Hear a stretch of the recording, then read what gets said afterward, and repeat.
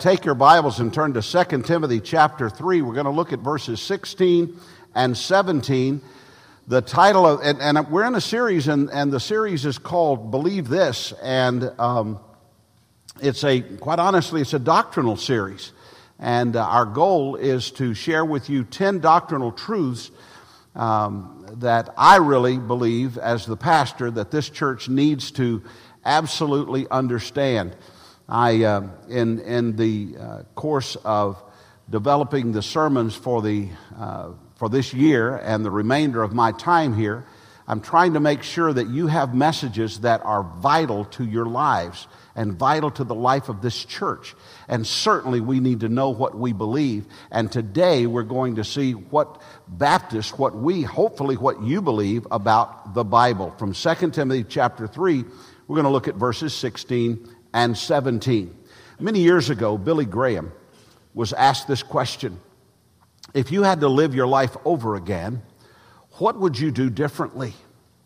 And his answer: one of my great regrets is that I've not studied enough. I wish I had studied more and preached less. People have pressured me into speaking to groups when I should have been studying and preparing. Donald Barnhouse said that if he knew the Lord was coming in 3 years, he would spend 2 of them studying and 1 preaching. I'm trying to make it up. Today I want to ask you what kind of relationship you have with the Bible. Do you know what you believe about the Bible? And do you know why you believe what you believe about the Bible? The Bible is called many things. It is the Bible. It is scriptures. It is the book. It is the good book. And it's called many more things. In writing to Timothy from prison, Paul requested that he bring the parchments, or the scripture. I usually call it the Word of God, because that's what it is. It's the Word of God. Sometimes I just say the Word. And while I would not call this church highly denominational, we are Baptist. And we do believe Baptist doctrine. What do Baptists believe? In fact, what do most Christians believe about the Bible, and why do they believe it? Baptists believe that the Bible is the Word of God. If you believe the Bible is the Word of God, would you say amen, please? Amen. All right, then I'm among friends today. 2 Timothy chapter 3, verse 16. All Scripture is breathed out by God and profitable for teaching, for reproof, for correction, and for training in righteousness, that the man of God might be complete, equipped for every good work. Today our outline is going to be made up of simply 4 descriptive words. We're going to look at 4 words that are descriptive of the Word of God. And the first word is the word inspired. The Word of God, the Bible, the Scripture, is inspired. The KJV uses the word inspired to describe how the Bible came to us. When preaching from the KJV, I always explain that the sense of the word inspired in its original language means God breathed. That is exactly what our text said in the ESV. All Scripture is breathed out by God. When you look at the Word of God, you are experiencing the very breath of God. It is breathed out by God. Now, most of us know what it means to be inspired by something.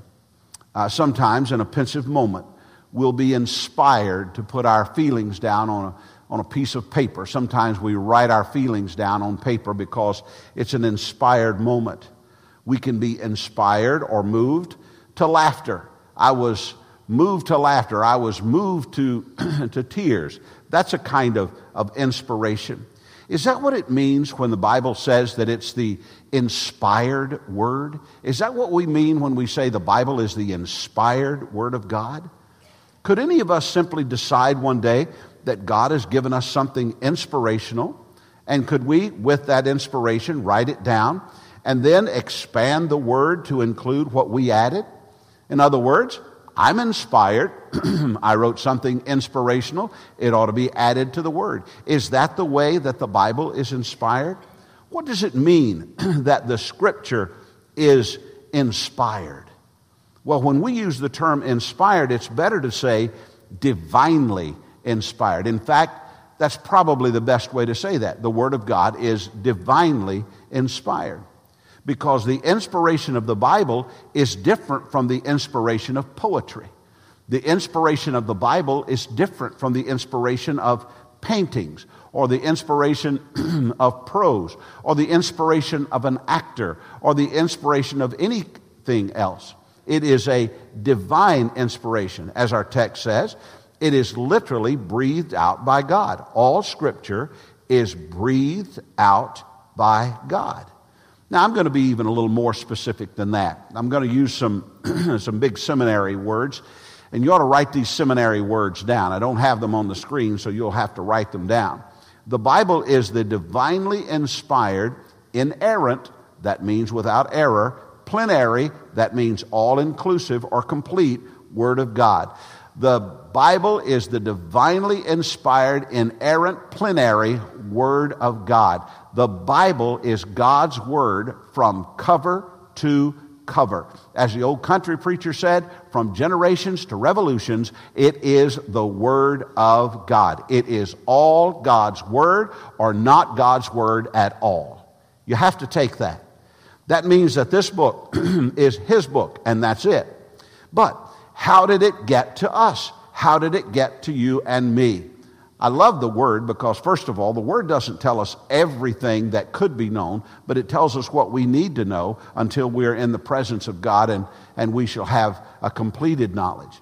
2 Peter chapter 1 and verse 19 says, "And we have the prophetic word more fully confirmed, to which you will do well to pay attention as to a lamp shining in a dark place, until the day dawns and the morning star rises in your hearts.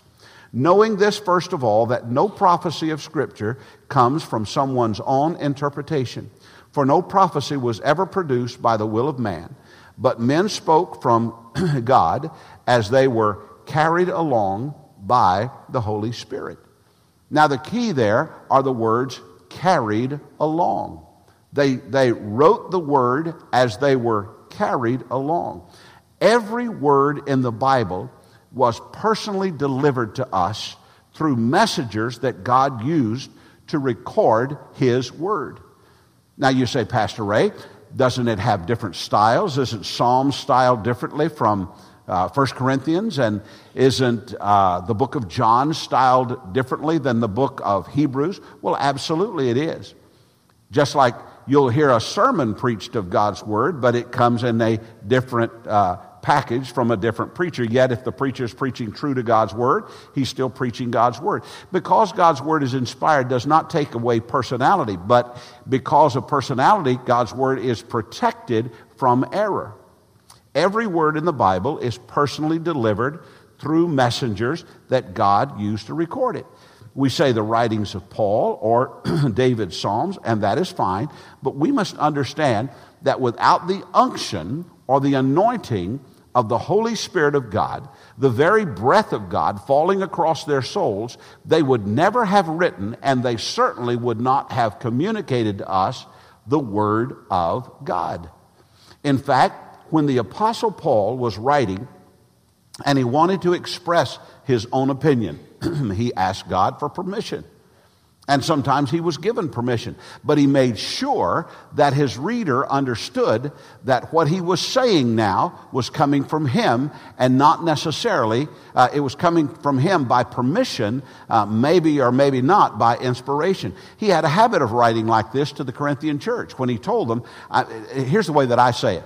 I say, now this is thus saith the Randy, not thus saith the Lord. You've heard me say that before. Paul started that. Here's the way he started it in 1 Corinthians 7:12. To the rest I say, I, not the Lord. You see that? I say this, not the Lord. And then he gives some advice.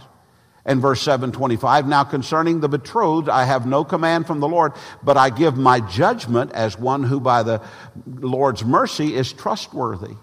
Now, I believe Paul, and I believe what he said, but I believe him even more because he was very candid about it. In 2 Corinthians chapter 8 and verse 8, I say this not as a command, but to prove by the earnestness of others that your love also is genuine. Do you see the difference between the writings of inspiration and the divinely inspired Word of God? Now, this is not in any way to cast any aspersion, because I believe that Paul was very clear whenever he was expressing himself in an opinion. Very, very clear. I certainly don't have the right to go through and say, well, that's opinion. That's not, read along in John and say, well, you see, this happened right here, and says that this miracle took place, but I just think that's opinion. No. Paul was very, very clear in that. So there's a difference. There's a difference between simply being inspired and the divinely inspired Word of God. The Bible isn't Chaucer. The Bible isn't Longfellow. The Bible isn't Frost. The Bible isn't Dickens. It is the divinely inspired, God-breathed book. It is the only one of its kind. It's the only one that has ever been. It's the only one that will ever be. You say, well, what about the Quran? That is the Quran. The Bible is the Word of God. You understand what I'm saying here? I'm being very, very clear with you this morning. I would not trust my life, my eternity, my fortunes to any other book other than the Word of God. It is the inspired Word of God. Here's the second thing. It's true. Absolutely 100% true. Now here's how I know. I know because of what it says it is. All Scripture is breathed out by God. So it's true. Everyone has to come to a place of either believing or not believing that the Bible is true. Everybody has to come to that place. Now again, some people partially come to that place, but they don't have the right to come to that place. When the book says that all Scripture is breathed out by God, you don't have a right to say, well, I'm going to believe part of it and part of it I'm not. It's either all God's Word or not God's Word at all. Some people want to believe what they like about the book. People today refer to their truth. Well, my truth is.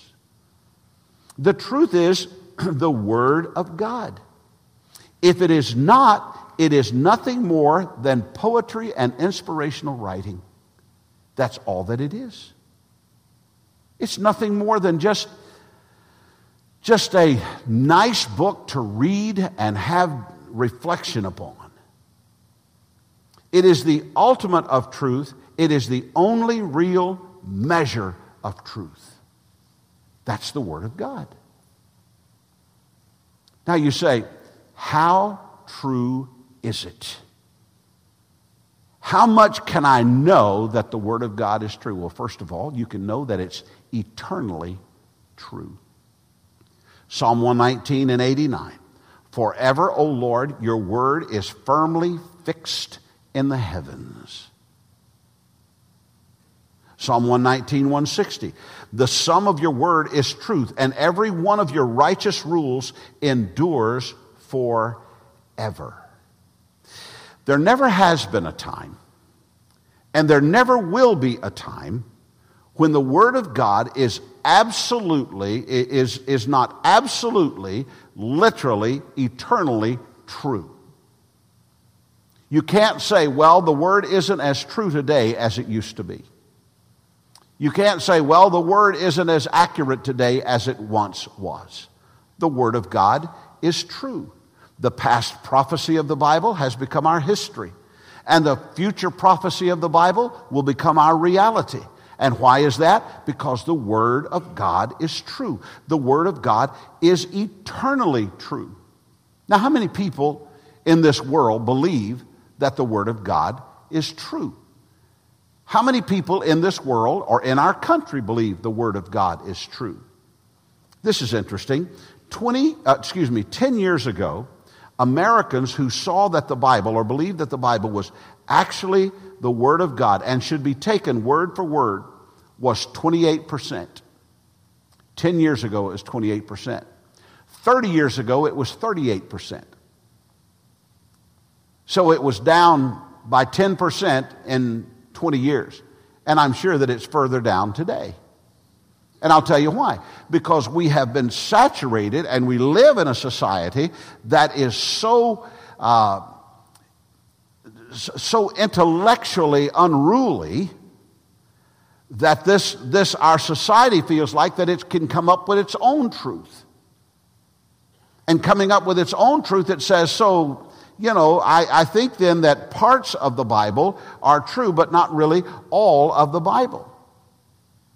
Look, I want to say something to you, and you have to get this, and you either get it or you don't.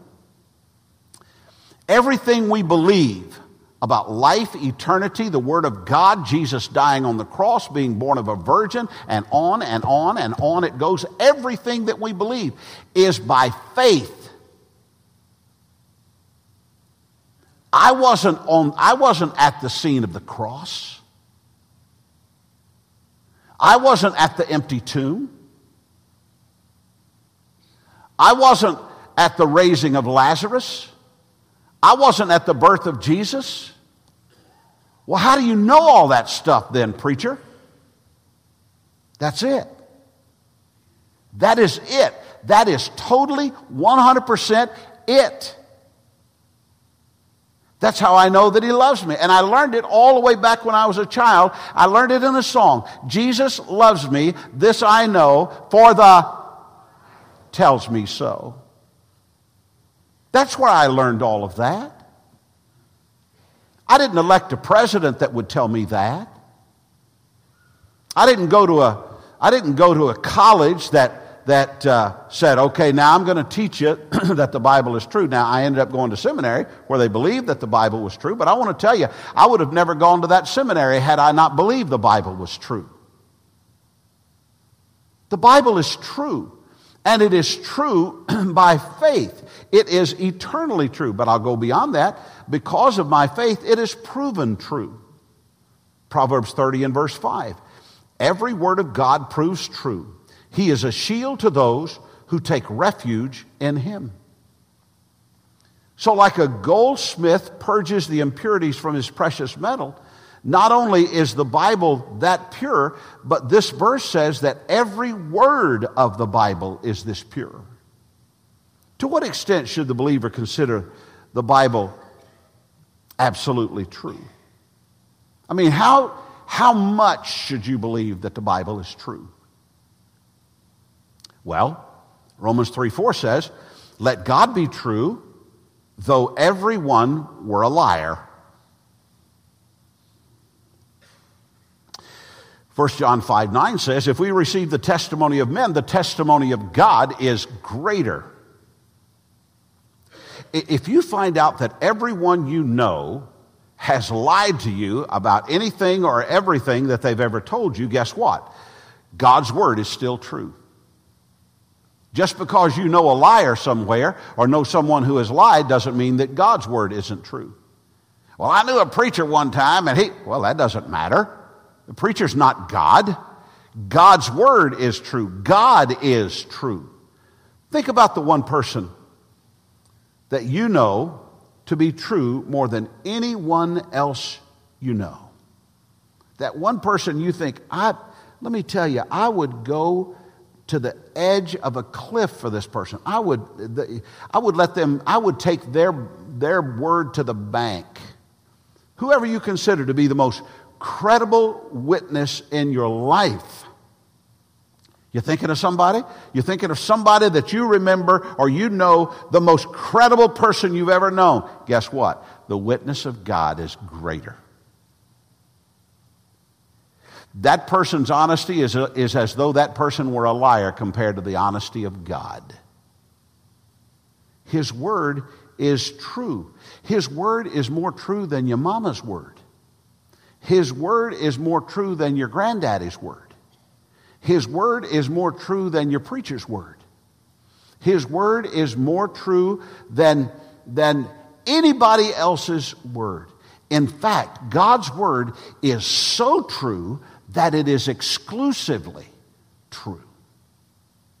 There is a hedge of protection built around the truth of God's word. Proverbs 30 and verse 6. Do not add to his words, lest he rebuke you and you be found a liar. This can be an issue in the greater world of Christianity today. There are those who believe that they are receiving the Word of God today. They call it a word of knowledge. And they add it and they make it equal to the Word of God. We covered that a little earlier. No one has authority to add any further word to the completed Word of God. No one does.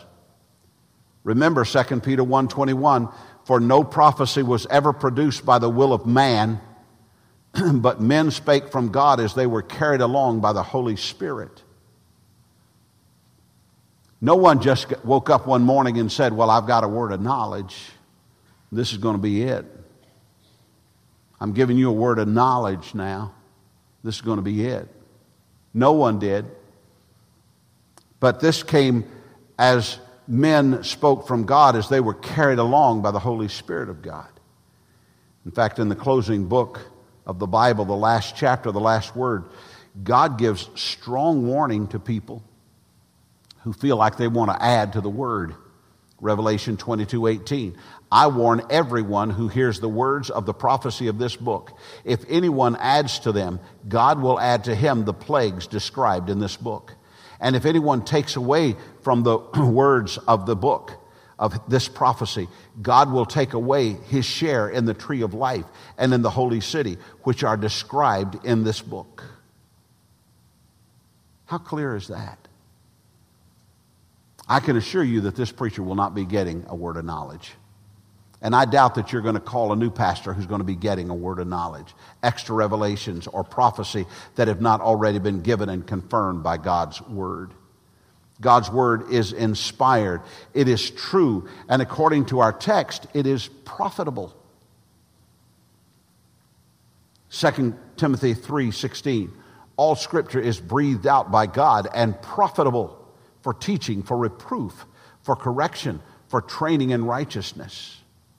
Now, how profitable is it? How profitable is the Word of God? Well, it doesn't do me much good. Well, there's some things you have to do to make it profitable to your life, and we'll share those in a minute. But let me show you how profitable the Bible says that it is. Hebrews 4:12. For the Word of God is living and active and sharper than any two-edged sword, piercing to the division of soul and of spirit, of joints and of marrow, and discerning the thoughts and intentions of the heart. Here are just a few things to understand about how God's Word is profitable. First of all, it's profitable for correction. That's what our text says. It's profitable for teaching, for reproof, for correction. Has the Word of God ever corrected you? Have you ever been reading the Bible and went, oh, that's not good. That's talking to me. This is tough right here. Not a good thing. Or have you ever been in a church service and the preacher's preaching and he's laying out the sermon and you go, oh man, somebody told him about me. Somebody told him what I was thinking. Somebody told him what I had been doing. Somebody, he has got my number. And you want to call him. And you want to say, all right, who's been talking about me? Who's been telling you stuff? Well, the answer to that question, and by the way, I've been in those sermons too. I've been in those sermons. I was in a sermon, I was in an auditorium one time, seat 4,000 people. 4,000 people, and it was jammed full, and the preacher was preaching, and I sat there the whole time, and I thought, man, do not look around because everybody is looking at you. Don't look around because everybody knows that what he's preaching right now, he's preaching about you. So I just sat there. I didn't want to look around. I was afraid to look around. He's talking about me. And I wanted to go up to him afterward and say, I'm really sorry you had to preach that whole sermon to me. But that's just the correcting factor of the Word of God. The Holy Spirit uses it to correct us. That's correction. But it's not just correction, it's navigation. Psalm 119, 105. Your word is a lamp to my feet and a light to my path. You ever need navigation at night in your house and when you're walking around, everything's dark? I've actually picked up my phone before and pushed the button and just to get a little light, on the path, just to, keep from stubbing my toe, and then the Word of God corrected me. It's a lamp. Here's what George Washington said. It is impossible to righteously govern the world without God and the Bible. Here's what Ronald Reagan said. Within the covers of one single book, the Bible, are all the answers to all the problems that face us today, if only we would read and believe. You can navigate life by the Word of God, by a walk daily in the Word of God. It'll light your path. However, to navigate our daily walk, we must slow down and follow the turns in the road. And therein lies the problem, slowing down long enough to let the Word of God speak to us. And it's more of a challenge today than ever before. What kind of an attention span do you have? I think all of us have attention deficit to some level. I think we all do. And I think we've been trained in it. Microsoft studied 2,000 customers, and here's what they discovered. Some interesting things. Not so surprising is that the average human attention span has gone down. In 2000, it was 12 seconds. The average attention span was 12 seconds. In the year 2000, 12 seconds. You think it's not a challenge to preach to you? 12 seconds. But that was in the year 2000. Listen to this. Today, it is down to 8 seconds. If you can ride a bull for 8 seconds, it's considered a successful ride.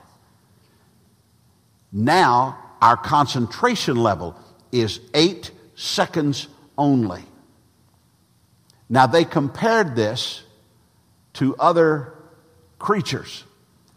And scientists believe that the attention span of a goldfish is 9 seconds.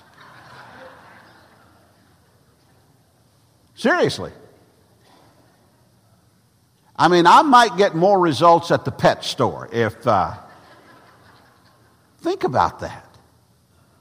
This is a profitable book, though, if we can concentrate on it.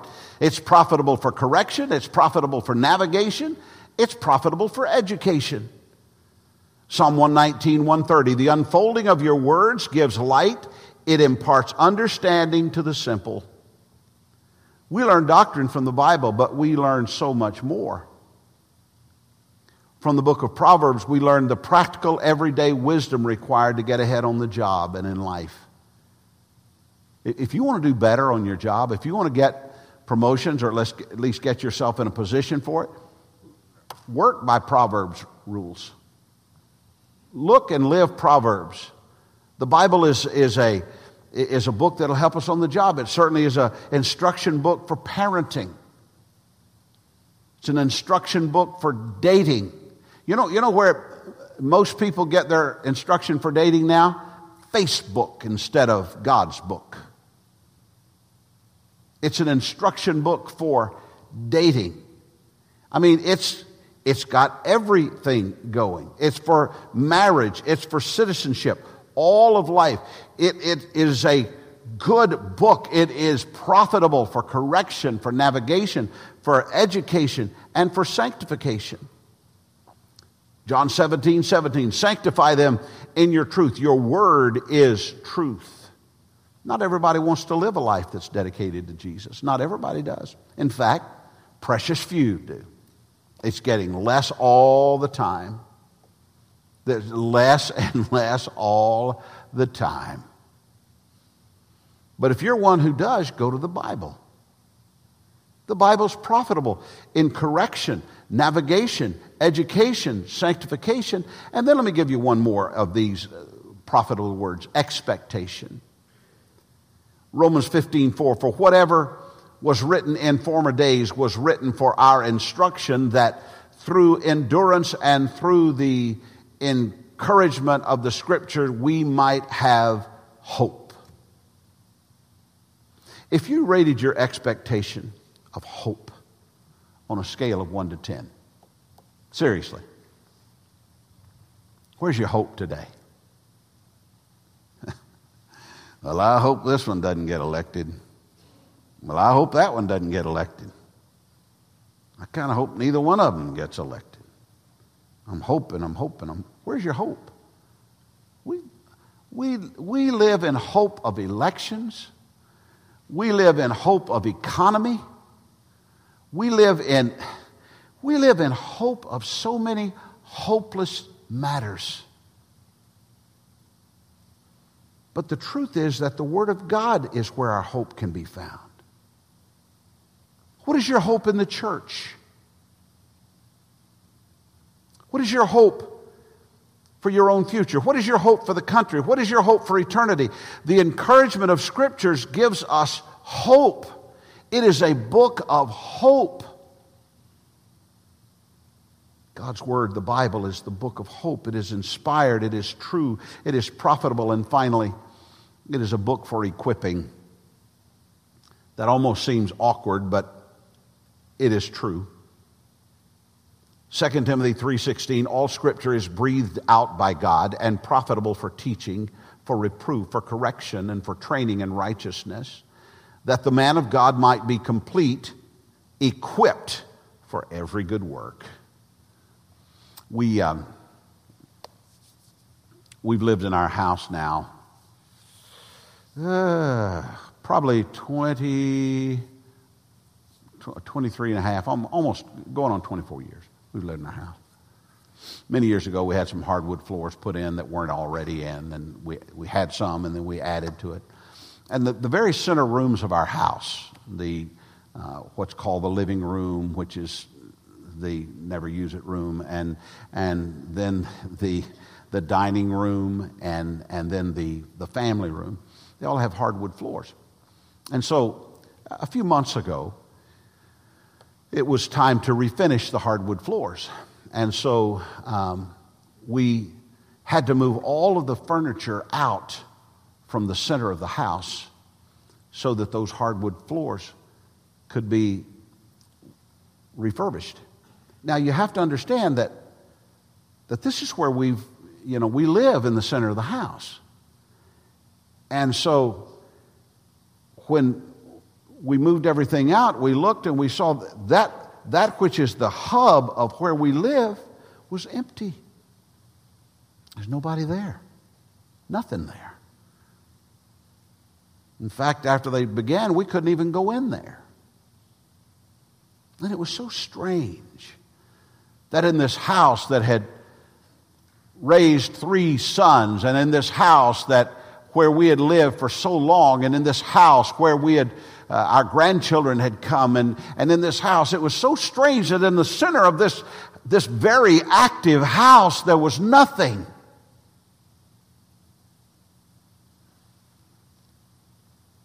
Oddly enough, in the very center of our lives is our spiritual man. And most people have an unfurnished space there. There's nothing there.